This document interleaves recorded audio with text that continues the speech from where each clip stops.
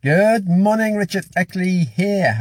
What are we today? We are Wednesdays. Happy Wednesday to you. We're on a Wednesday, so we're on a relationship Wednesday on your 4 keys to a healthier, happier you. And said my mum recently passed away, unfortunately, only literally last week. But something she taught me was we need to be a guide to our kids. When we actually do things ourselves, kids will always do what we do, not what we say. And she was a great example of going out there, meeting people. She lived by the saying that if anyone asks you out, always say yes. Because you never know when they're going to stop asking you to go out somewhere, just for a coffee, meet family and friends. And she was always out, meeting family and friends, socialising. She had such a positive attitude and so encouraging to anyone she met. She was amazing.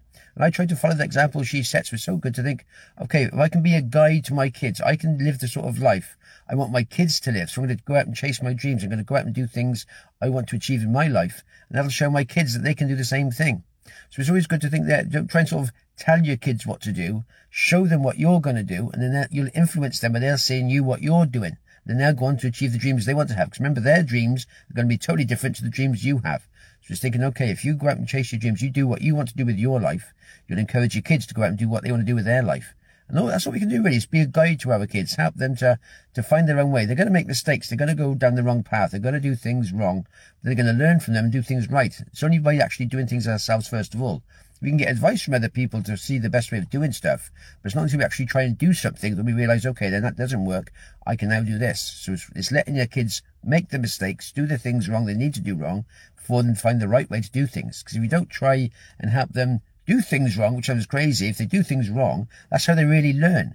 If someone just tells you to do something, you think, oh yeah, that sounds right, but I'm not sure. So you actually implement it, and then you realise how it's working.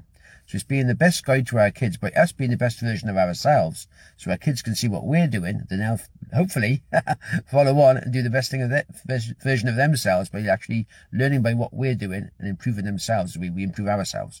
So it's just the thing, it's just to always be a guide to your kids, doing what you should be doing and helping your kids to see what you do, and then they'll learn from you instead of just doing what we say.